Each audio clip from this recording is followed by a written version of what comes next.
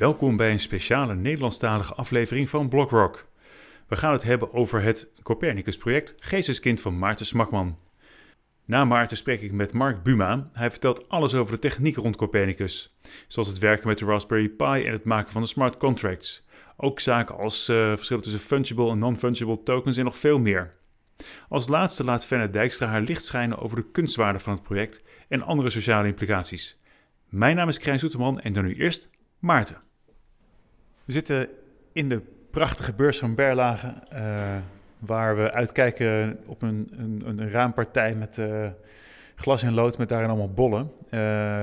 En ik zit hier niet voor niets, ik zit hier met Maarten Smakman om het te hebben over zijn project met een glazen bol, ook wel Copernicus genaamd.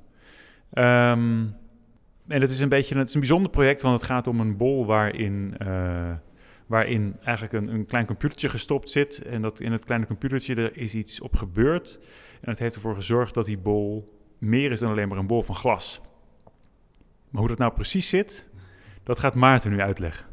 Ja, het idee is eigenlijk ontstaan omdat ik eigenlijk van 2017 af met blockchain-technologie bezig ben en me in toenemende mate ben gaan verbazen over de mogelijkheden die de technologie biedt.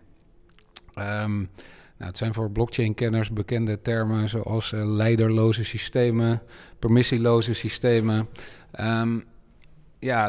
Als je daar wat dieper op een bijna filosofisch niveau over nadenkt, dan kom je eigenlijk op een compleet nieuwe mogelijkheid van organiseren uit. Dus je kan je met elkaar op een nieuwe manier gaan verhouden, waarbij, als je het even heel abstract maakt, er een protocol in ligt tussen mensen. En op het moment dat wij gezamenlijk een protocol volgen, en daar houden we ons aan, en volgens het protocol ontwikkelen we waarden, dan hebben we daar zowel individueel belang bij als gezamenlijk belang bij. Redelijk abstract. En vandaar dat ik dat zo concreet mogelijk wilde maken. Wat ik gedaan heb, is letterlijk naar een glaskunstenaar gegaan met een bijbehorende glasblazerij. Die heb ik gevraagd om een glazen bol te maken in de vorm van de zon. En zoals Krijn al zei, hebben we in die glazen bol een computertje gestopt. En dat computertje heeft 21 zogenaamde tokens aangemaakt. Dat maakt op een hele praktische manier, zet dat een proces in gang wat eigenlijk niet meer gestopt is. Want dat is inmiddels precies aan het doen waarvoor ik het bedacht had. Het laat mensen, en zoals ik het zelf gedefinieerd heb, to explore the decentralization of money and power. Dus we zijn echt aan het leren over hoe die nieuwe decentrale wereld werkt, welke rol en functie tokens daarin hebben en hoe je mensen rondom een protocol zo goed mogelijk samen kan laten interacteren. In hele praktische zin zijn er 21 zogenaamde tokens aangemaakt op het computertje. Die zijn verstuurd vanuit de bol, terwijl die al definitief en voor altijd gesloten is. Zijn die tokens verstuurd vanaf dat computertje naar een marktplaats. Dat is de marktplaats OpenSea. Daar zijn die tokens te koop voor een halve ether. En mensen die kunnen die gewoon kunnen ze die kopen, dus kunnen er eigenaar van worden. Daarbij worden ze dus voor 1/21ste deel eigenaar van het kunstwerk. Dat is op zich al nieuw. Dus we hebben een soort van decentralized ownership. Ownership by the crowd, zoals je het wil noemen. Weet ik veel, er zijn genoeg hippe buzzwoorden tegenaan te hangen. Maar het kunstwerk is dus eigenlijk van een groep van 21 mensen. Het interessante is dat die halve ether die mensen ervoor betalen, die komen weer terecht op een publieke sleutel die ook in de bol zit. En daarmee wordt er eigenlijk in de bol waarde ontwikkeld. Dat is een interessant idee. Want als we even gaan rekenen, stel er worden 21 tokens verkocht voor een halve ether, dan weet je ongeveer welke waarde er in de bol zou kunnen komen.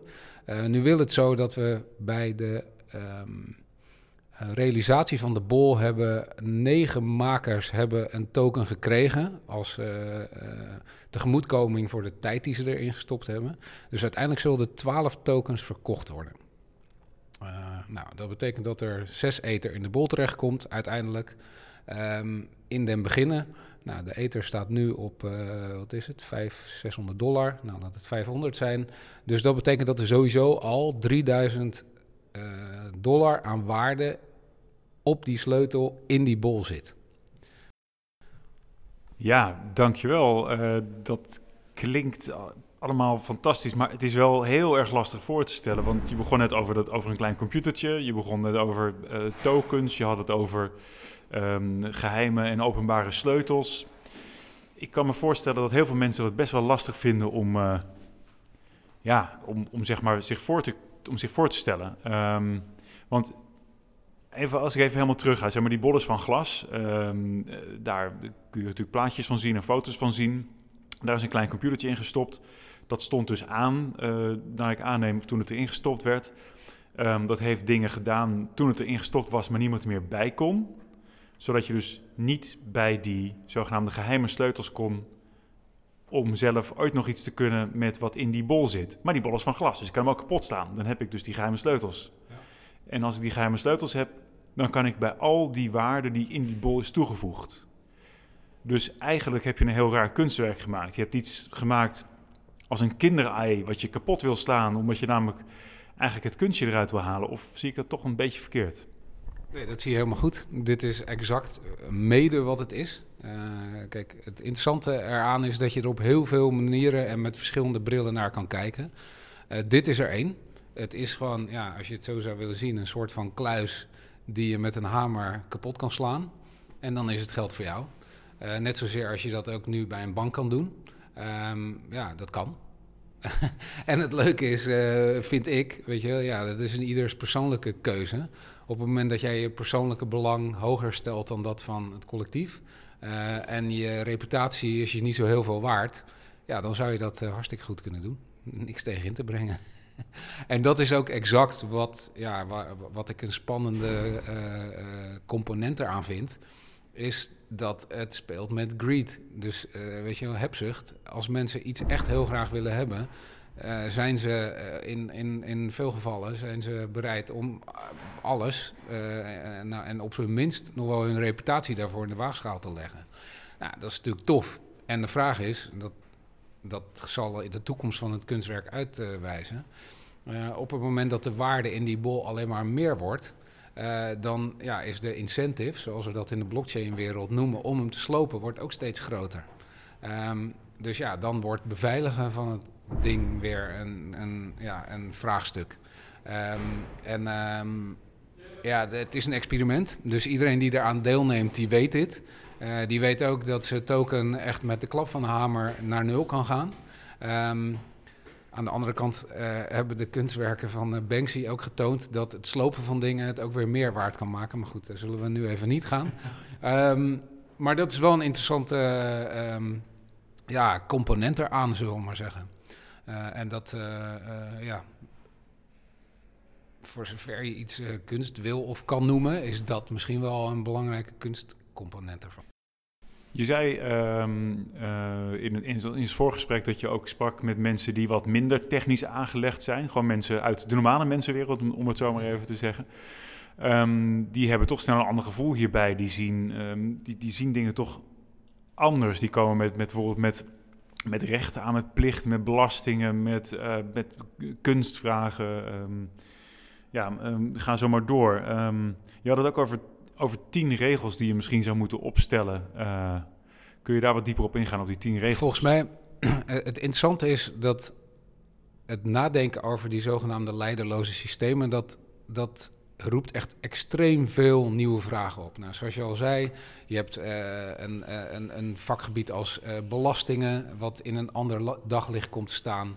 Je hebt eigenaarschap, wat in een nieuw daglicht komt te staan. Je hebt communicatie rondom een project als dit, wat in een nieuw daglicht komt te staan.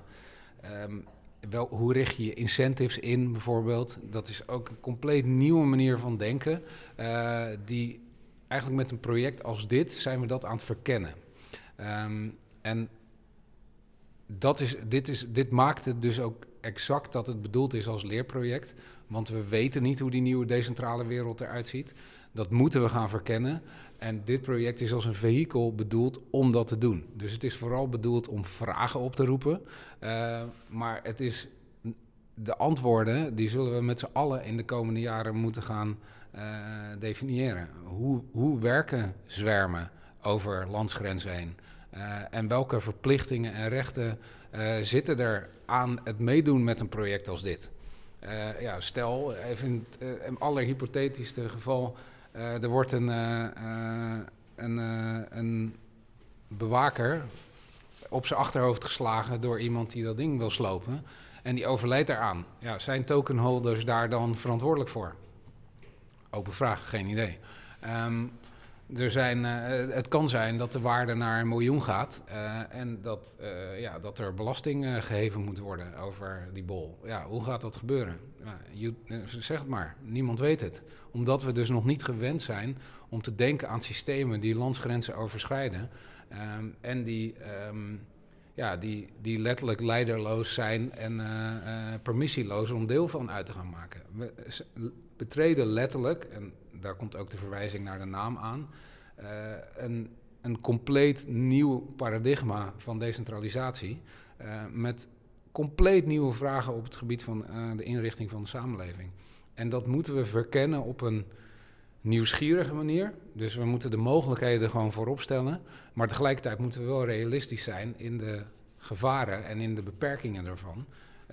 Want ja, het is spelen met vuur. Het is alchemie, zo gezegd. En dat loopt niet altijd goed af. Dus we zullen ook met elkaar moeten hebben over beperkingen die we misschien wel op moeten leggen aan die systemen. Maar ja, misschien leggen die systemen zichzelf alweer beperkingen op. Dus het is een heel interessant werkveld om dieper over na te denken. Dus bij mij ging het vooral over die 10 soort van gebieden waar we dieper over nadenken dan dat er specifiek 10 stelregels zijn die we moeten stellen. Rondom het hele project hebben we eigenlijk 1 extra laag toegevoegd als je het toch hebt over regels. En dat is dat iedereen die een token heeft, die heeft daarmee het recht verworven om presentaties over het project te geven. Presentaties naar eigen inzicht. Dat is leuk, want dan kan iemand daar gewoon geld mee verdienen, omdat mensen geïnteresseerd zijn in de kennis over het project. Maar de afspraak is wel, en dat is een plicht, is dat je 25% van de opbrengsten van die presentaties in de bol stopt. Dus naar het adres in de bol overmaakt. Dat betekent dat iemand gewoon uit eigen belang 75% inkomen vergaart. Nou, hartstikke fijn. Maar ook het gezamenlijk belang wordt gevoed, want de waarde in de bol neemt toe, waarmee de interesse in de bol ook weer toeneemt. Waarmee weer meer mensen erover willen weten, et cetera. Waardoor uiteindelijk wellicht ook meer mensen willen slopen, maar goed, dat zien we dan wel weer. En dit is eigenlijk een laag van regels, een extra protocollaag als je het zo wil zeggen, waar tokenhouders zich aan gehouden achten. Die denk ik een hele coole extra laag geeft ook om voor mensen om erbij betrokken te zijn, voor mensen om erover te willen leren, en ook gewoon heel plat gezegd om waarde op te bouwen. Ja, het klinkt allemaal best wel, wat je net zelf ook al zegt, lastig te begrijpen. Een soort van soms wel vaag, maar ook wel weer juist niet vaag. Maar als ik dan even terugdenk van, stel ik heb zo'n token en ik verkoop hem gewoon door en ik zeg niks over die regels.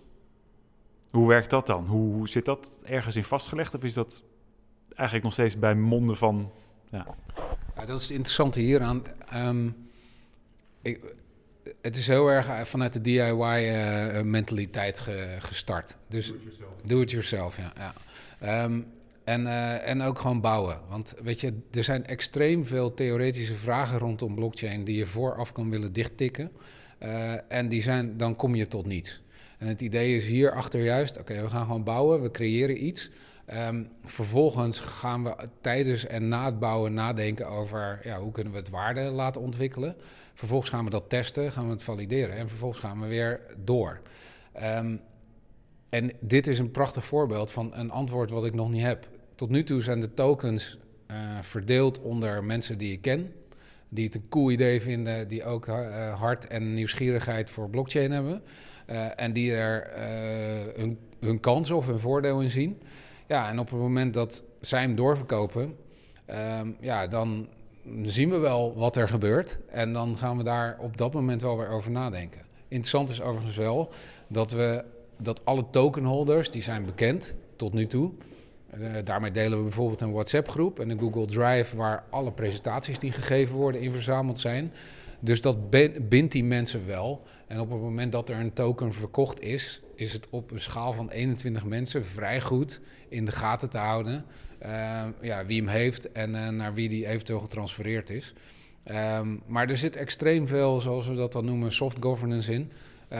Dus ja, het is ook gewoon elkaar op de hoogte houden, elkaar vertellen. En als er interesse is om een token over te nemen door iemand, tegen welke prijs is dat dan? Ja, ik vertrouw erop dat dat in openheid gebeurt. Maar ja, het zou ook kunnen dat het daar uit de rails loopt. Nou, dat zien we dan wel weer.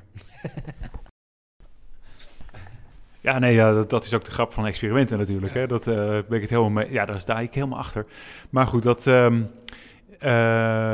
ik wil toch even terug naar zeg maar, het begin van de bol.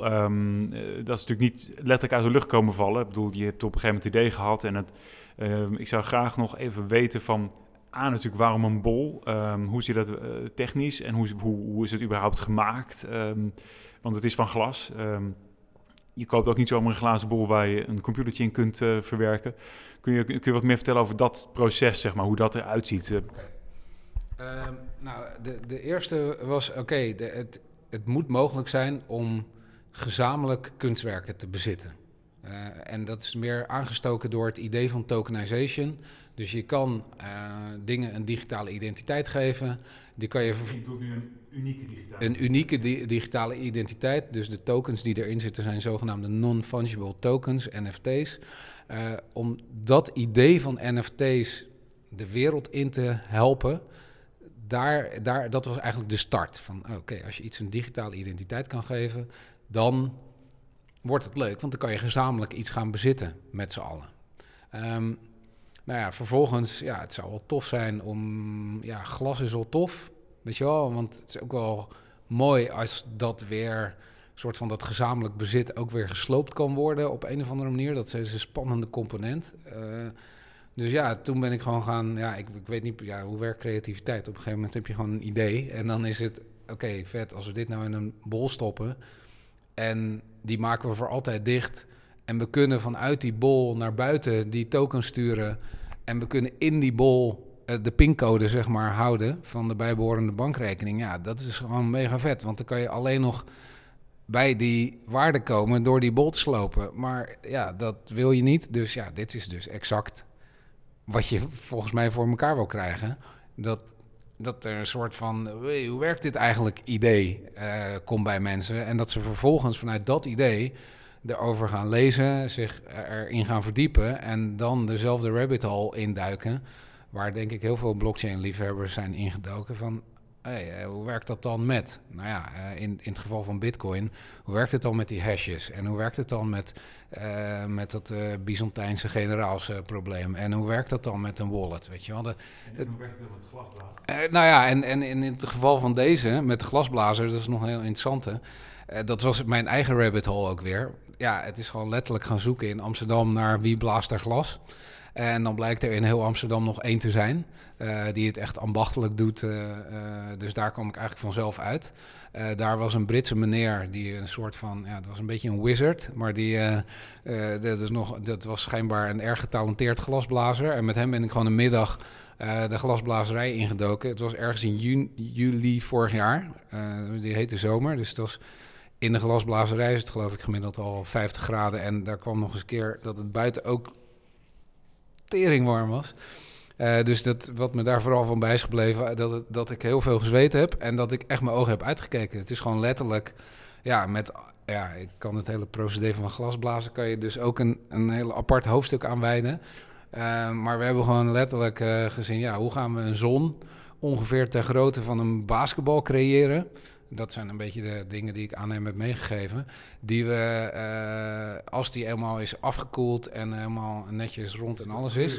Er zitten allemaal kleuren in. Geel, oranje. Het is wel echt geënt op de zon. En ja, uiteindelijk als je er dichtbij komt, dan zie je wel dat er allemaal soort van elementen in het zuivere witte glas zijn toegevoegd, wat het dan die kleur geeft. Maar ik ben geen glasblazer, dus hier laat ik het even bij. Maar ja, vervolgens zijn we er dus in geslaagd om die bol als zodanig te maken. Is die daar, nou, dat is weer procedé, wordt die voor een paar weken neergezet om af te koelen en uit te harden. En zijn we, denk ik, een aantal maanden, dus best wel tijd overheen gaan, misschien wel een half jaar zelfs, zijn we met de blockchain developers teruggegaan toen eenmaal alle contracten geschreven waren en de Raspberry Pi en de bijbehorende powerbank waren aangeschaft. Toen zijn we eigenlijk teruggegaan en toen hebben we met behulp van een andere glasblazer, die wat meer in de afwerking van kunstwerken betrokken was, hebben we de bol dichtgemaakt met het computertje erin, zeg maar. En dat was ook nog de volgorde daarvan. Dus eerst het computertje erin, toen dichtmaken, toen van buitenaf de Raspberry Pi in gang zetten, dus het contract zich laten deployen. En na een half uur liep de bijbehorende powerbank dood. Nou ja, en dat maakte dat de tokens er wel zijn uitgestuurd, maar de pincode die nog er in dat computertje zit, daar kan nooit meer iemand bij, omdat de bijbehorende powerbank gewoon dood is. Daar zit helemaal geen peut meer in. Dus ja, er zit nu een powerbank en een Raspberry Pi in de glazen bol. Ik heb er zelf uit, als een soort van slechte grap, nog een gedicht ingestopt ook. Dus er zit er ook in. Whatever, voor wie hem ooit kapot slaat, die heeft ook nog een gedichtje. En daarmee is zeg maar het hele proces afgerond. Stonden die tokens op OpenSea, zijn ze aanschafbaar. Kan nu iedereen die wil gewoon onderdeel worden van het idee en van het project. En er zijn inmiddels 13 tokens verkocht in omloop. Er zijn er nog 8 te koop. Iedereen die zich geroepen voelt en die het leuk vindt, hit me. En ik help je om het aan te schaffen en om je eigen rol in het project ook verder te concretiseren. Dus zolang zeg maar de harddisk die in die Raspberry Pi zit niet kapot gaat op een of andere manier, blijft daar in principe die privésleutel op staan. Dat is een beetje hoe het zit. Ja, en voor alle technische vragen, en dat is geen makkelijke ervan afmaken, maar verwijs ik naar Mark Buma, want dat is degene die zowel de hardware als het smart contract heeft geschreven, zeg maar. Dat gaat mij boven de pet. Elke diepere vraag daarover, dan is het risico dat ik ga raaskallen en dat ga ik niet doen. Maar dus Mark die is daar de kenner van, zeg maar. En ik vertrouw er in die zin op dat zowel de hardware als het contract, et cetera, dat het gewoon allemaal oké is. Maar ja, ook daarvoor geldt, we'll see. Na het gesprek met Maarten werd het hoog tijd om dieper op de technologie in te gaan. Daarvoor sprak ik met Mark Buma via Zencastr, want een live ontmoeting was helaas niet meer goed mogelijk door de corona-omstandigheden. Erg leuk. Ik ben inderdaad door Maarten destijds gevraagd om de technische invulling te geven samen met Mick de Graaf voor het Copernicus-project. Mick heeft zich met name met smart contracts bezig gehouden en ik heb daarna het spul opgepakt en geprobeerd om het naar een werkend prototype in de echte wereld te brengen. En dat was een hele interessante reis, moet ik zeggen. Op het moment dat je dit soort ideeën gaat vertalen naar een praktische invulling, dan kom je allemaal interessante probleempjes tegen. En gaandeweg hebben we daar een heleboel geleerd en ook een heleboel opgelost. Nou, de basis van het verhaal is eigenlijk heel simpel. Er is een glazen bol. Op een of andere manier wouden we in die glazen bol een crypto wallet genereren. En dat gingen we doen op het moment dat die glazen bol afgesloten was. Dus die wallet die in die bol gemaakt moest worden, daarvan is de private key fysiek nooit buiten die bol geweest. En daar kun je ook fysiek gewoon niet bij. Dat was het uitgangspunt. Nou, we hebben daarvoor gekozen om dat met low-cost hardware te doen. En waar je dan meteen aan denkt is aan Raspberry Pi. Ja. Dat is een heel mooi platform. Dat zijn hele compacte computertjes. Dus dat past ook mooi in die bol. En dat laat zich ook goed draaien op een batterij. Dat was een voorwaarde. Dus die keuze was redelijk snel gemaakt. En vervolgens zijn we aan de slag gegaan en hebben we gekeken van wat we daar aan software in moesten gaan stoppen om dit mogelijk te maken. En wat het idee eigenlijk was dat we die Raspberry Pi aan zouden zetten, vervolgens die bol zouden afsluiten. En dan via wifi die Raspberry Pi met de buitenwereld verbonden, zeg maar. Dat is natuurlijk op dat moment niet meer mogelijk met een kabeltje.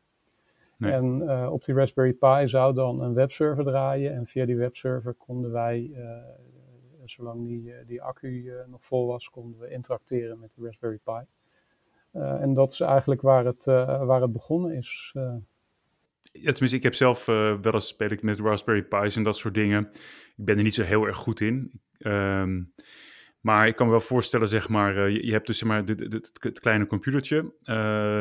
En daar moet dus waarschijnlijk een 5 volts batterij aan vastgehangen worden. En van tevoren moet je wel het een en het ander instellen, neem ik aan, voordat je echt aan de slag kunt.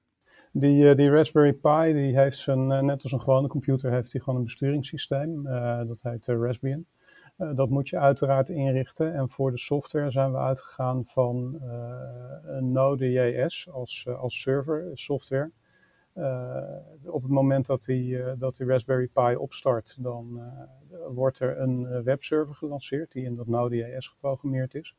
En kun je van buitenaf verbinden met die webserver en krijg je dus gewoon een webpagina voor je neus waar je opdrachten kan gaan geven aan die Raspberry. En als ze zeg maar, nou goed, het gedeelte een beetje even overslaan, zeg maar, over het plaatsen van de Raspberry in de bol, want ik neem aan dat dat eigenlijk vrij recht toe recht aan was. Je zet de Raspberry Pi aan, je stopt hem erin en je sluit het af en je moet zo snel mogelijk werken waarschijnlijk, want hoe lang ging die batterij mee? Nou, uiteindelijk hadden we er een powerbank aan hangen van, dan wordt het heel technisch, maar van een kleine powerbank, 2400 mAh. En dat ging in ieder geval een uur mee, dus je hebt ruim de tijd om dingen te doen. Dingen gebruiken niet zoveel stroom. We hebben ook de kleine versie van de Raspberry gebruikt, een Raspberry Pi Zero. Dat is een heel klein bordje van, ik denk, 8 centimeter bij 1,5 centimeter groot. Dus wat dat betreft viel de stress wel mee. Wat spannender is dat op het moment dat je die bol dicht maakt en alles moet gaan gebeuren, dat kan natuurlijk maar 1 keer. Dus als er dan problemen optreden, ja, dan kan je in principe het kunstwerk gewoon weggooien als het niet tot een einde komt, zeg maar. Dus dat was wel spannend. Heb je dat een paar keer getest van tevoren? Ja, uiteraard hebben we dat getest. En we hebben ook 2 sessies gehad. Want de eerste sessie was een hele goede generale repetitie waarbij een heleboel misging. Uiteindelijk hebben we toen, daar kwamen we bij het droogtesten zeg maar al achter. En uiteindelijk hebben we toen de boel ook afgebroken en nog wat aanpassingen in de software gemaakt om het een grotere kans van slagen te geven. Dus dat was best wel spannend. En wat was toen het probleem dan? Wat ging er dan mis bij de eerste test? Of de eerste poging? Ja, dat was heel leuk. Althans, leuk, heel spannend. De context was dat die bol is gemaakt in een glasblazerij in Amsterdam. En daar stonden we allereerst te testen en toen hadden we de hele tijd uitval van wifi. Zijn we gaan kijken wat is hier aan de hand. Is er iets met de computer niet goed of is er iets met Access Point niet goed. Dat leek allemaal te werken. En wat bleek, er stonden daar allemaal glasovens te draaien. En op het moment dat zo'n glasoven aanslaat, dan is er blijkbaar een spike in de lucht, in het wifi-signaal en vallen je netwerken gewoon uit. Dus dat was een heel mooi leermoment. En daarna liever er tegenaan dat we net op een dag aan het uitrollen waren waarbij er hele grote vertragingen waren op het Ethereum-netwerk. Waardoor allemaal transacties in time-outs liepen en niet doorkwamen. Oh ja. Ja, dat zijn dingen daar moet je achter komen op het moment dat je echt gaat uitrollen. En dat was heel interessant. Dus uiteindelijk moesten jullie op een dag dat de glasovens niet aanstonden? Of moesten jullie eigenlijk een beetje naar een locatie iets naar buiten of zo? Hoe hebben jullie dat uiteindelijk bleek er voor de glasblazerij zat een partij die tiny houses verkocht. En zijn we in een van de tiny houses gaan zitten. En daar zaten we op voldoende afstand van de ovens om die storing niet te hebben. Dus dat loste het eerste probleem op. En op basis van de ervaring die we met die timeouts hadden, hebben we de software uiteindelijk wat aangepast en wat extra checks ingebouwd. waardoor dat ook stabieler werkte. En de tweede keer dat we echt live gingen uitrollen, toen liep het soepel. Toen hebben we hem gewoon aangezet en is het in 1 keer goed gegaan. Ja. Ah, gaaf. Dus, en wat gebeurde dan? En wat moesten jullie nog aan de buitenkant doen dan? Jullie moesten een commando ingeven van dat hij nieuwe tokens ging genereren of zo? Of hoe zag dat eruit? Nou, het is wel leuk om daar even in detail doorheen te stappen. Het, zeg maar, waar je mee te maken krijgt als je dit soort blockchain software gaat programmeren, is dat het allemaal asynchroon is. Dus iedere keer, waar het eigenlijk op neerkomt, is dat je iedere keer een transactie maakt. Je verstuurt die transactie naar de blockchain. Die wordt daar wel of niet geaccepteerd. Je moet even wachten tot die een aantal keer bevestigd is. Dus good practice. Over het algemeen wacht je 3 tot 6 blokken om te kijken of de transactie echt daadwerkelijk veilig in de blockchain is opgenomen. Ja, en dat duurt bij Ethereum 15 seconden, toch? Ja, dat gaat redelijk snel. Als er geen congestie op het netwerk is. En na ieder stapje kun je dan door met het volgende stapje. En in het proces van het uitrollen, zeg maar, zaten best wel een boel stappen. Dus dat is best wel spannend. Op het moment dat je hem, zeg maar, de stappen waar we doorheen gingen, waren eigenlijk het volgende. Van je zet die computer aan, dan komt hij in een nultoestand terecht.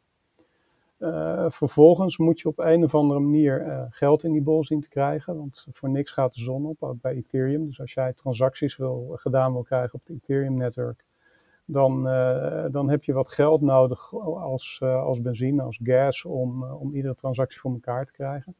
Dus wat we bedacht hadden, was dat we het proces opstarten met een wallet waarvan we de private keys buiten de bol kennen. Dus dat is niet een veilige wallet. En we maken die wallet kenbaar aan die Raspberry Pi. Dus dat is eigenlijk waar het start.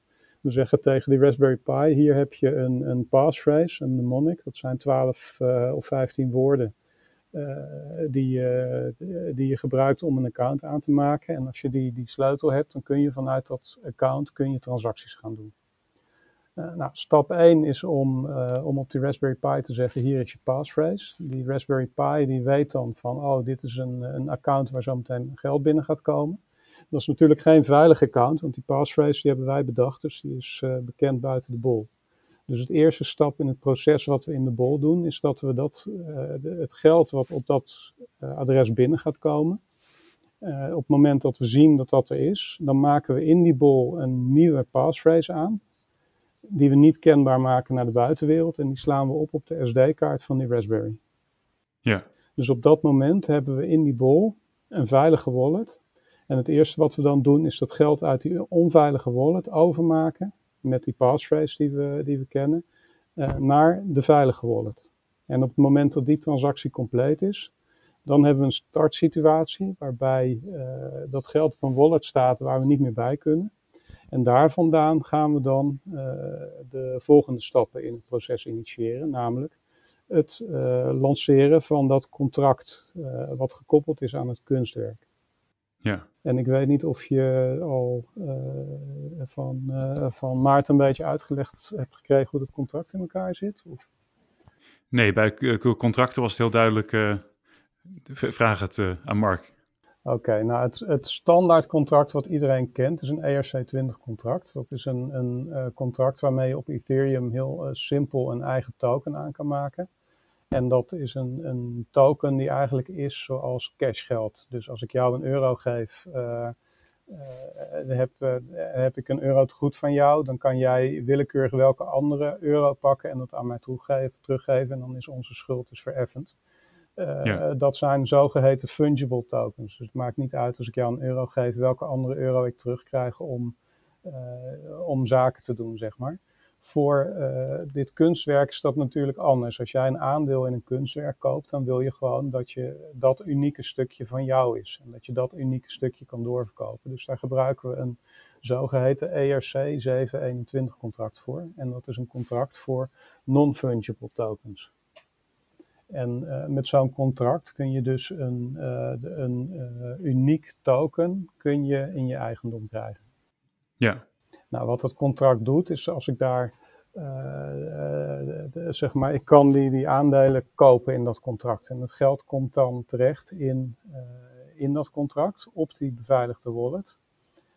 Daar kunnen we dus niet bij. Dus naarmate er meer aandelen van het kunstwerk verkocht worden, neemt de waarde in die bol, die in die bol is opgeslagen, toe. En als je ooit die waarde wil uitgeven, dus stel dat Maarten een keer geen geld voor boodschappen heeft, dan zal hij die bol kapot moeten slaan om fysiek die sleutel van die wallet uit dat kunstwerk te halen. Op het moment dat hij in bezit is van die sleutel van die beveiligde wallet, die vertrouwde wallet, trusted wallet, dan kan hij dat geld gaan uitgeven. En dat is dan ook waar de kern van het project ligt, van wat is de esthetische waarde van die bol en wanneer wordt... Ja, want als we dan eventjes naar die sleutels gaan, zeg maar, je hebt dus die sleutels gegenereerd in die wallet in de bol. Ja. Maar mijn persoonlijke ervaring met nieuwe wallets aanmaken is dat zo'n wallet je eigenlijk direct die 12 of 15 woorden voorschotelt die je dan op moet schrijven. Dus dat moeten we eigenlijk zeker van weten dat dat bij jullie niet gebeurd is. Hoe is dat, hoe hebben jullie dat beveiligd, zeg maar? Ja, theoretisch kun je dat natuurlijk controleren door naar die broncode te kijken. Als je in een normale wallet dit doet, dan heb je interactie met het proces waarin die wallet wordt aangemaakt.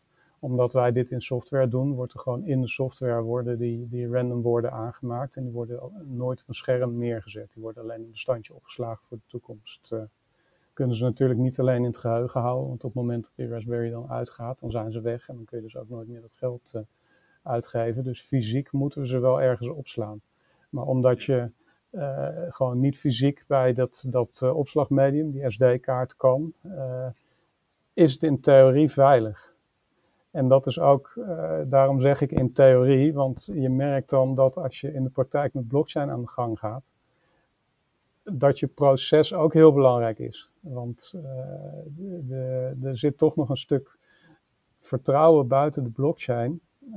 Wat je moet hebben, inderdaad, dat wij niet gesjoemeld hebben met het aanmaken van die wallet. Dat ik niet een backdoor in die software heb ingebouwd, waardoor ik alsnog bij dat bestandje kan. Of dat we niet code erin gestopt hebben, waardoor we vooraf al weten welke key er gegenereerd gaat worden. Dus op het moment dat je dit soort dingen praktisch gaat doen, dan merk je dat het niet alleen dat het niet alleen blockchain is, maar dat het ook het proces eromheen is wat heel belangrijk is om dit te beveiligen.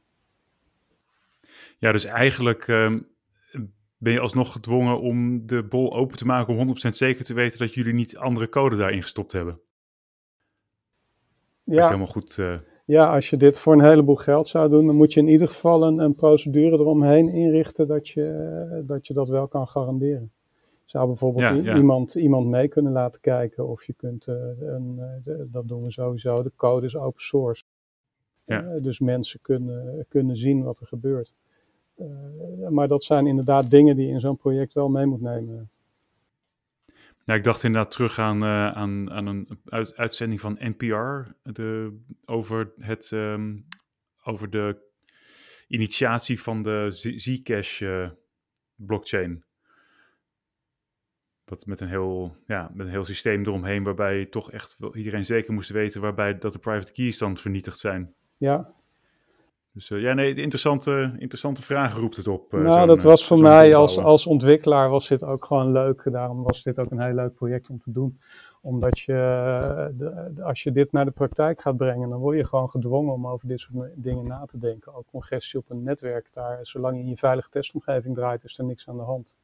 Dan is het een heel stabiel systeem. Maar zodra je naar de echte wereld gaat, waarbij ovens aangaan en wifi kan wegvallen en dat soort dingen kunnen optreden, dan komt er een hele dimensie bij. En dat maakt het heel tof.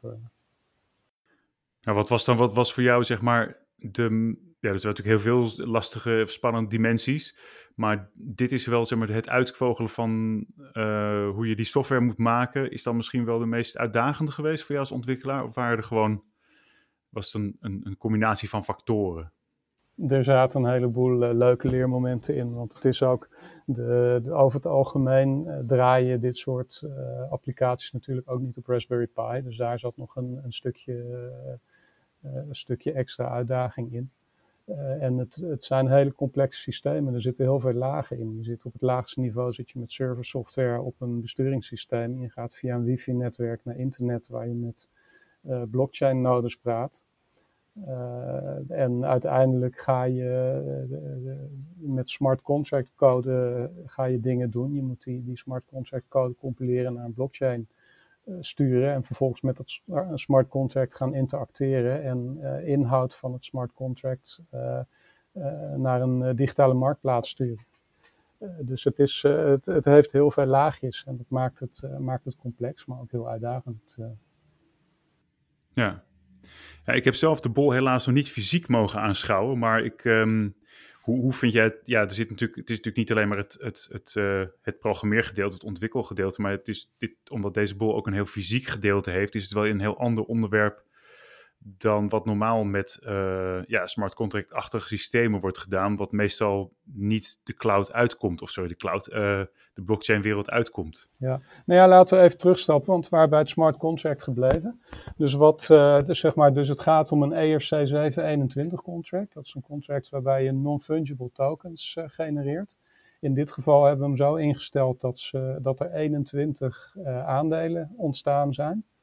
Van die aandelen zijn er 10 overgemaakt naar het onveilige walletadres. Dus dat is de wallet van Maarten. Die heeft als initiator, ik geloof dat er 10 waren, 10 aandelen gehad. En 11 aandelen zijn in het contract gebleven. En dat is eigenlijk, die komen we zo meteen nog tegen. Nou, even terug naar het begin. De Raspberry Pi wordt aangezet. Op dat moment wordt het smart contract gecompileerd. Wordt er gewacht tot die onveilige wallet kenbaar gemaakt wordt. Nou, we voeren de mnemonic, de passphrase in.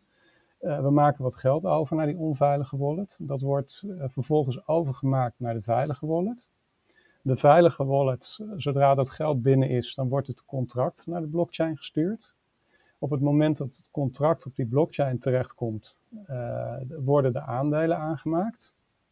De Raspberry Pi wacht dan tot hij ziet dat dat contract aangemaakt is, dat die aandelen er zijn en dat daar genoeg bevestigingen zijn. En dan gaat de laatste stap in, en dat was ook nog een uitdaging. We hebben eerst geëxperimenteerd met verkoop van die aandelen vanuit het smart contract direct. En dat was niet heel intuïtief. Dat vereist toch een redelijke kennis aan de kant van de persoon, technische kennis aan de kant van de persoon die aandelen wil kopen.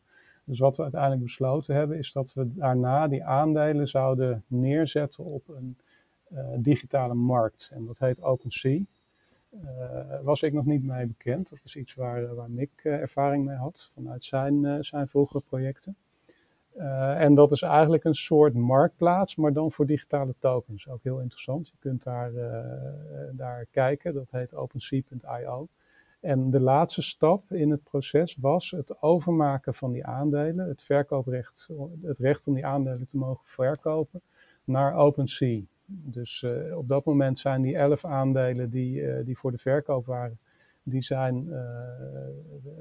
is er met OpenSea gepraat op de achtergrond en is er tegen OpenSea gezegd, hier heb jij het recht om deze aandelen voor dit bedrag te mogen verkopen. Nou, als je nu naar OpenSea gaat en je zoekt op Copernicus V3, dan zul je zien dat een aantal van die aandelen ook nog gewoon te koop staat. Nou, op dat moment dat gebeurd was de Raspberry Pi klaar met zijn werk en is hij in een eindtoestand terechtgekomen.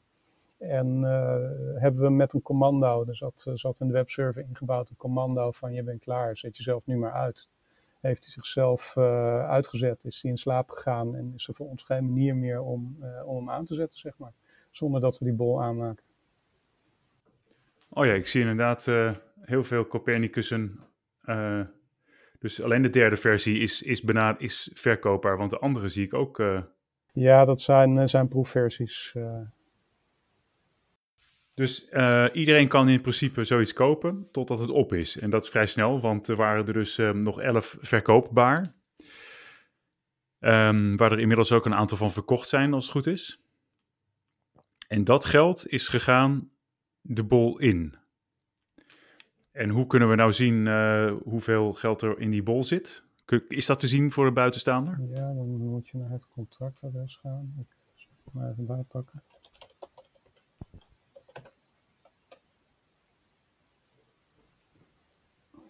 Ook weer een pootje terug. Maar er is er ook een website, is het copernicus.art?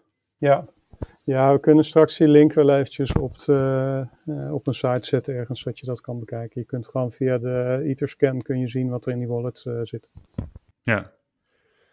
En op dat is het Copernicus.art staat 1,97 ether in de bol. Ja, dat klopt denk ik wel. Ja. Er zijn 4 aandelen verkocht. Oh, ik had het idee dat er al meer zouden geweest zijn, maar ik wist niet dat er inderdaad 10 bij Maarten lagen. Nou ja, het is natuurlijk, we hadden grote plannen met het project en zoals bij alles is corona er doorheen gefietst. Dus we zijn niet echt in de gelegenheid geweest om heel groot naar buiten te gaan met presentaties over het verhaal.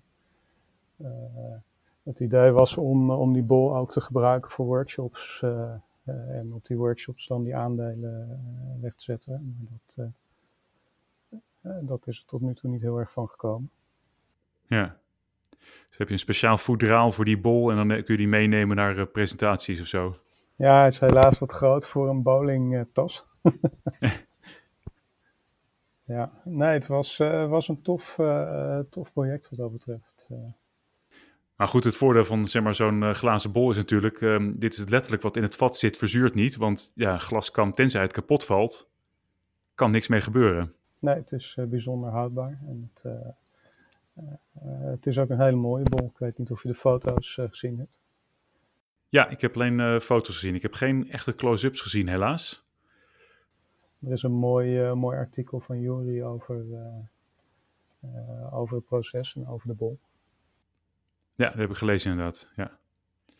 Dus, nou ja, ik vind het is een heel interessant project. En ik hoop gewoon dat het uiteindelijk wel zijn weg naar buiten vindt. Dat we het kunnen gebruiken om te laten zien aan mensen om anders te gaan denken over de combinatie tussen de digitale wereld en de echte mensenwereld. Wat natuurlijk altijd een lastige is als het gaat om heel veel zaken die met oracles te maken hebben. Nou, ik vind het ook een heel tof project, omdat het je inderdaad uitdaagt om er op een andere manier ook naar te kijken. En het ook vertaalt gewoon naar een praktische vraagstelling. Ik heb al heel veel discussies met mensen gehad aan de hand van het project, waarbij je toch in staat bent om dingen beter uit te leggen als je gewoon droog begint over dit is blockchain en zo werkt de token. Ook vanwege de praktische problemen die er gewoon omheen zijn. Dus dat is wel heel tof. Ja, wat ik interessant vind is dat bij heel veel mensen vinden het lastig om te begrijpen dat je tokens hebt die in stukjes opgedeeld kunnen worden en tokens hebt die niet in stukjes gedeeld kunnen worden, zoals deze non-fungible tokens. Ja. Of eigenlijk per stuk dus unieke tokens, terwijl alle andere tokens in zichzelf niet uniek zijn en tot ver achter de komma opgedeeld kunnen worden. Ja. Ja, en het is toch redelijk ontastbare technologie voor de leek, voor mensen die er niet heel erg in thuis zijn. Dus het is natuurlijk ook niet zo gek dat veel mensen graag een hardware wallet gebruiken, omdat ze het idee hebben dat ze dan iets hebben wat ook die tokens representeert of zo, terwijl het geen donder uitmaakt natuurlijk. Ja, we zijn nu ook met smartcards bezig en dat is eigenlijk heel vergelijkbaar met dit concept, want dat zijn kaarten waarop een chip zit, waar ook een private key in zit die nooit buiten is geweest.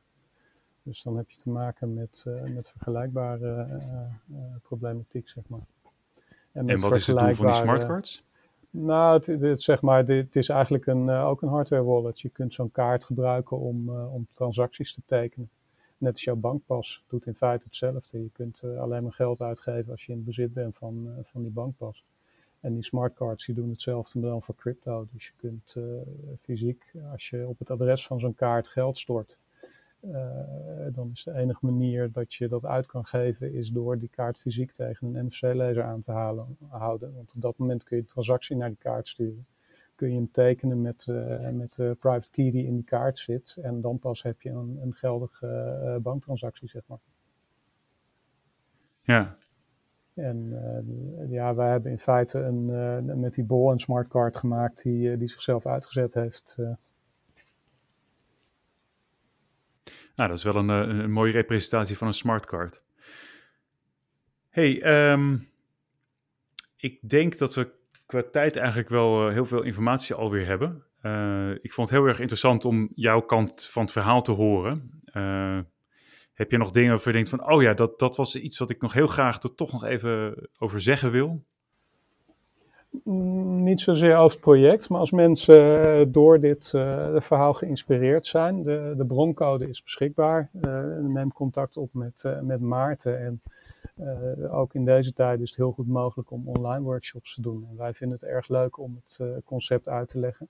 En er zit dus ook nog een heel stuk hands-on aan. Dus er is altijd mogelijkheid voor workshops en om het eens even in de praktijk te brengen. Als laatste spreken we met Fenne Dijkstra. Net als met Mark spreken we elkaar via Zencaster, alleen in dit geval met een tijdsverschil van 1 uurtje of 6. Maar dat mocht de pret niet drukken. Onze belangrijkste vraag is het nou kunst of niet? Fenne, je bent zelf UX-designer. Kun je vertellen hoe je met de bol in aanraking kwam? Ja, ik ben een ontwerper en heb mij sinds een aantal jaren toegelegd op het UX-design.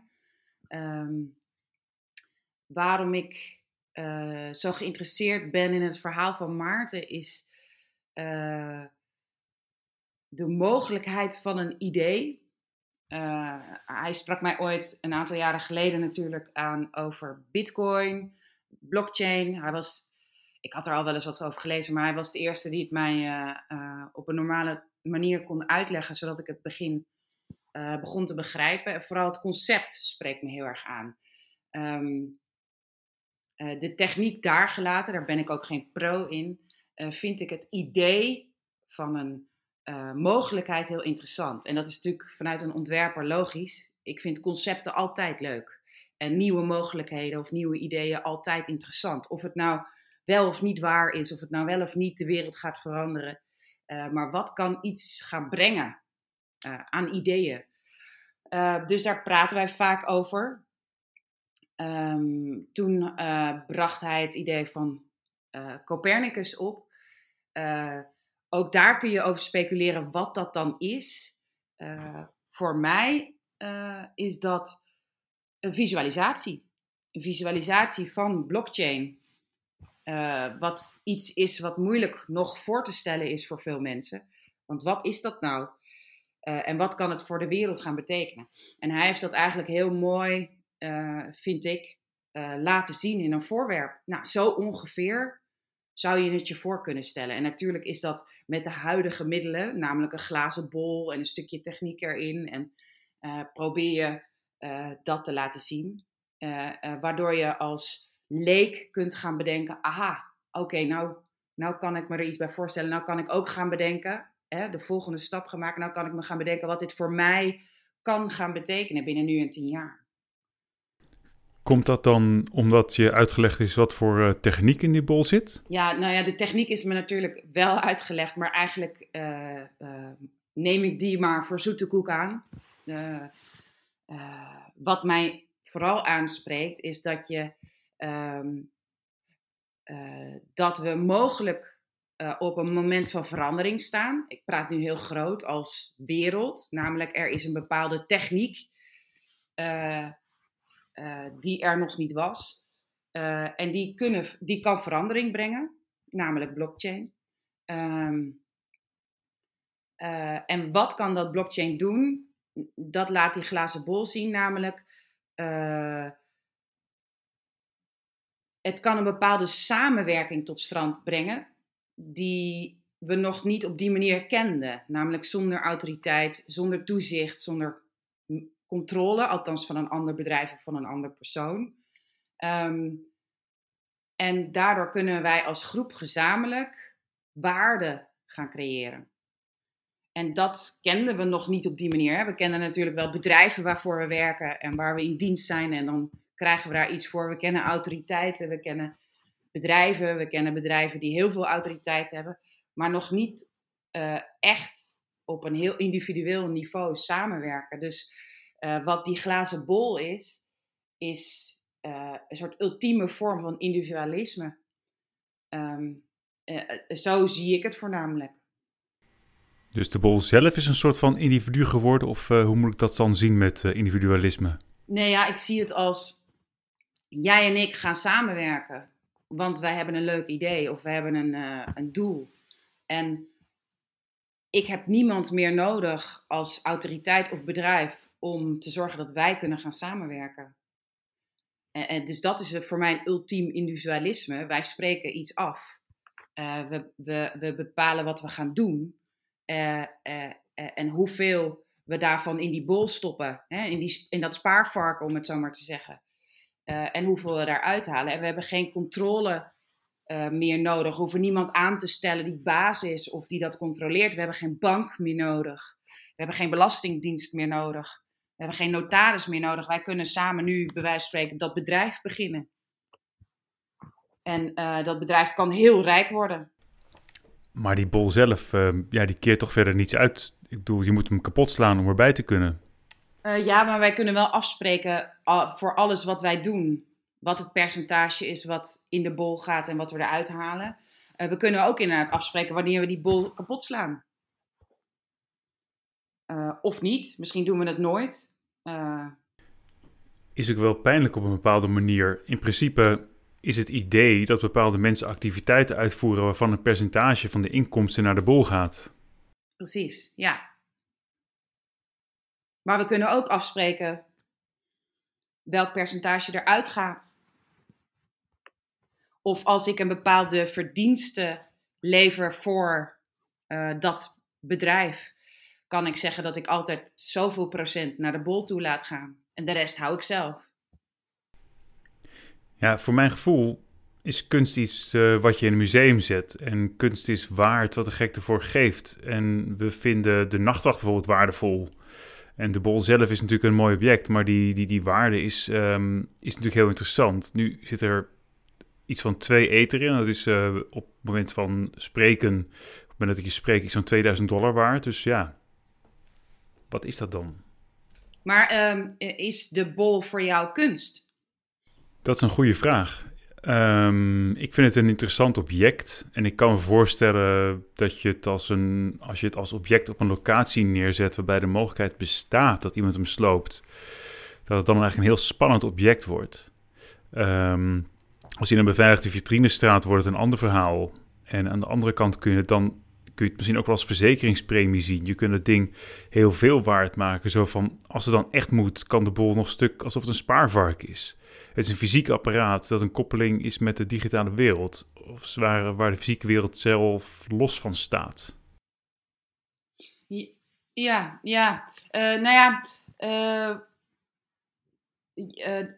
Ik vroeg jou, is dit kunst? Toen zei je, ja, het wordt natuurlijk interessant als het ergens onder een vergrootglas ligt. Maar maakt dat het kunst?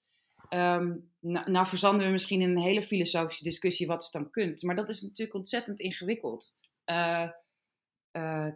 Ik heb zelf kunstacademie gedaan, dus die vragen houdt me al langer bezig. Maar kunst is natuurlijk niet zomaar iets in een vitrine zetten. Ik zeg namelijk ook niet dat deze glazen bol kunst is. Dat is het nog niet, althans, wat mij betreft. Het zet in ieder geval wel aan tot een gesprek en het laat iets zien. Maar kunst doet, wat mij betreft, meer. Kunst geeft een mening, geeft een visie op iets. En voor mij is dit nu, die glazen bol, is eigenlijk een visualisatie van iets wat digitaal is. Ja, en digitale dingen zijn moeilijk voor te stellen. Dus proberen we synoniemen te vinden in het echte leven om te laten zien wat het ongeveer is. Of dit het helemaal goed laat zien. Het is slechts 1 poging van het laten zien wat dit is. Als wij 20 jaar geleden probeerden voor te stellen wat het web was, zochten we ook naar zaken uit de toenmalige wereld om dat voor te stellen. Nu hoeven we dat niet meer, want we zitten er iedere dag op. We hebben er iedere dag mee te maken, ondanks dat het nog steeds digitaal is. Hoeven we dat niet meer uit te leggen.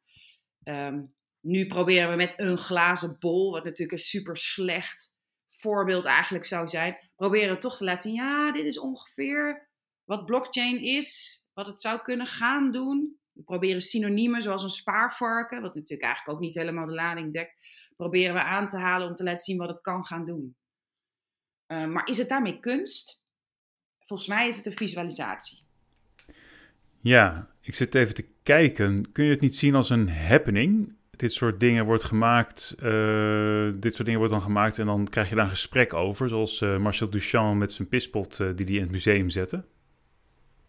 Nee, zeker interessant. Maar wat hij deed was binnen zijn tijdsbeeld en binnen zijn context was het toen kunst. Als je het nu doet, kan je je afvragen of het kunst is. Toen konden we zeggen, oh, hij pakt een motorzadel of een tractorzadel en hij zegt dat het een stoel is. Wauw. Weet je wel, toen gingen we praten over, ja, maar wat is nou eigenlijk een stoel? Nou ja, voorheen, in die tijd, was een stoel iets misschien wel heel decoratiefs. Het moest van hout zijn, En toen ging hij zeggen, ja, maar dit is misschien ook wel een stoel. Of dit is misschien ook wel een stoel. Of een pispot, is dat ook een stoel? Oh, dat was eigenlijk wel interessant om over na te gaan denken. Wat is dan eigenlijk het concept stoel? Als ik tegen jou zeg, wat is eigenlijk een sieraad? Zeg ik dan, dat is een ding met een gat erin. Oh, wacht even, als ik het zo ga bekijken, dan zijn er nog wel meer dingen een sieraad dan alleen dat gouden dingetje. Dus dan klopt het concept kunst, omdat we over het concept gaan praten. Maar nu zitten we nog in een voorstadium eigenlijk van, we weten nog niet eens wat een stoel is. We proberen eerst maar eens uit te leggen wat een stoel is, door een stoel te maken. Dus om nu al te spreken over kunst vind ik te vroeg. We proberen eigenlijk slechts te laten zien wat een stoel is. En met z'n allen te praten over, ja, wat is dan blockchain? En ik denk dat we misschien veel verder, over 10 jaar, echt kunst kunnen gaan maken. Om een dialoog te voeren, ja, maar wat kan blockchain nog meer zijn? Ja, ik dacht zelf eigenlijk aan de bouw verschillende bollen met verschillende kwetsbaarheden, zodat je vanuit de digitale naar de echte wereld trekt. Dat zijn gewoon wat gedachtensprongen hoor, van waarom is die bol interessant of juist niet? Ja, dat zou kunnen. En ik denk dat de bol, het hangt natuurlijk vanaf wat het doel van de bol is, maar ik denk vaak aan Banksy, die natuurlijk mooie plaatjes maakte, om het maar even zo te zeggen. Hij was graffiti artist. Maar hij maakte niet alleen graffiti, hij had daar iets mee te zeggen. Dus hij trok het naar de actualiteit, hij had een mening over wat er gebeurde in de wereld. Dat maakte zijn plaatjes al iets meer dan een plaatje. En toen vonden mensen het zo mooi dat ze het in een museum wilden bekijken. En ging hij zijn kunst veilen en door de versnipperaar halen. Ja, en dat is natuurlijk een soort grappig iets. Dat je je kunst eerst heel erg in waarde laat stijgen en het dan weer vernietigt. Dat zou je met die bol in wezen ook kunnen doen. Je zou het als een experiment kunnen zien, waarbij we zeggen, hey, we gaan kijken of wij als mensen gedecentraliseerd kunnen werken. Dus als groep mensen gaan wij inderdaad met die bol aan de slag, zonder autoriteiten, zonder andere bedrijven. Die hebben wij niet nodig. Wij gaan gewoon aan de slag en we gaan kijken hoeveel waarde we kunnen toevoegen aan het object. Dan hebben we eigenlijk een soort nieuwe bedrijfsvorm gestart. Maar als we dan zeggen, we gaan inderdaad die bol kapot slaan, omdat we de waarde weer helemaal naar nul willen brengen, dan kunnen we wel spreken over misschien een event of een soort, ja, dan zou het misschien kunst kunnen gaan worden. Dus de bol moet eerst stuk eigenlijk. Ja, maar hoewel ik nog steeds denk dat we meer bezig zijn met een experiment. Ja, daar ben ik het helemaal mee eens hoor. Uiteindelijk maak je kunst natuurlijk niet voordat je een bepaalde cyclus doorlopen bent. Ja, en één ontwerp is nog geen kunst. Inderdaad, als wij heel veel varianten straks zouden kunnen maken, die allemaal een soort tastbare visualisatie zijn van blockchain. En we gaan iedere keer kijken hoe ver we kunnen komen in ons decentralisatie-experiment. En daarna vernietigen we het iedere keer weer. Dan zou je misschien kunnen zeggen, oh ja, die groep mensen, die groep onderzoekers, ja, dat lijkt wel steeds meer op een soort kunststatement. Namelijk, ze zijn iedere keer zichzelf aan het vernietigen. Maar met slechts 1 bol om te kijken of wij kunnen laten zien wat blockchain is, zijn we nog niet een groep kunstenaars, denk ik. Maar zijn we gewoon aan het onderzoeken. Maar ik weet helemaal niet of het zo belangrijk is of dat het kunst heet of niet. Waarom willen we dat zo graag? Is het niet gewoon al interessant als experiment, als sociaal experiment? We pretenderen dat blockchain dat een paradigma shift zou kunnen betekenen voor de wereld. Dat we meer gedecentraliseerd zouden kunnen opereren als mensheid. Nou, dan hebben we nu een klein vormpje gevonden waarin we dat kunnen gaan experimenteren. Waarbij wij als groep mensen dat gaan proberen. En we lopen eigenlijk nu al tegen uitdagingen aan. Kunnen wij wel zonder autoriteit aan de slag? Kunnen wij wel zonder doel en zonder sturing werken? Dat zijn allemaal dingen die we nu ondervinden. Dus wat mij betreft is het niet interessant of het kunst is of niet. Het is maar... waarom willen we eigenlijk dat het kunst is? Who cares? We zijn een onderzoek wat mij betreft aan het starten. Misschien wel een sociaal onderzoek. Er is ooit iemand geweest die blockchain heeft bedacht. Een techniek. Er zijn mensen die zeggen dat dat heel veel zou kunnen betekenen. Nou, laten we maar eens kijken of we het met 6 mensen kunnen. Of wat er dan gebeurt. Ja, zit de mensheid te wachten op decentralisatie? Is dat überhaupt een behoefte? Zijn we daar als mensheid al aan toe? Het is leuk dat de techniek dat in zich houdt. Dat dat zou kunnen plaatsvinden. Maar ja, vraag. Willen we dat? Kunnen we dat? Of misschien zijn er bepaalde landen waar dat zou kunnen. Of culturen waarbij dat iets beter gaat. En wat betekent dat dan als er bepaalde culturen steeds meer gedecentraliseerd zouden kunnen werken? Wat betekent dat voor de andere culturen? Wat betekent dat voor macht? Wat betekent dat voor geld? Die vragen zijn veel interessanter dan de vraag of dit nou kunst is. Ja, dat vind ik eigenlijk wel een hele mooie afsluiter. Zeker, ja. En ik hoop eigenlijk dat dit slechts een voorbeeld is. En dat we nog heel veel experimentjes gaan maken met inderdaad tastbare vormen, zoals een bol of wat dan ook. Waarin we telkens kijken, oh ja, zo werkt het. Oh ja, zo werkt het dus wat minder lekker. Of zo werkt het heel goed. Ik zou liever zien dat wij een onderzoekslaboratorium zijn voor een sociaal experiment. En dan zien we wel hoe ver we komen. En techniek is een aanleiding. En wij gaan kijken of het überhaupt op dit moment in 2021 mogelijk is. Ja, en na onze afsluiting praten we nog een half uur door over heel veel andere zaken die allemaal te maken hebben met decentrale werelden en onder andere de wijze waarop we nu leven in deze zogenaamde coronatijd. Dank voor het luisteren naar deze Nederlandstalige aflevering van BlogRock met Maarten Smakman, Mark Buma, Venne Dijkstra en uiteraard ikzelf, Krijn Soeterman.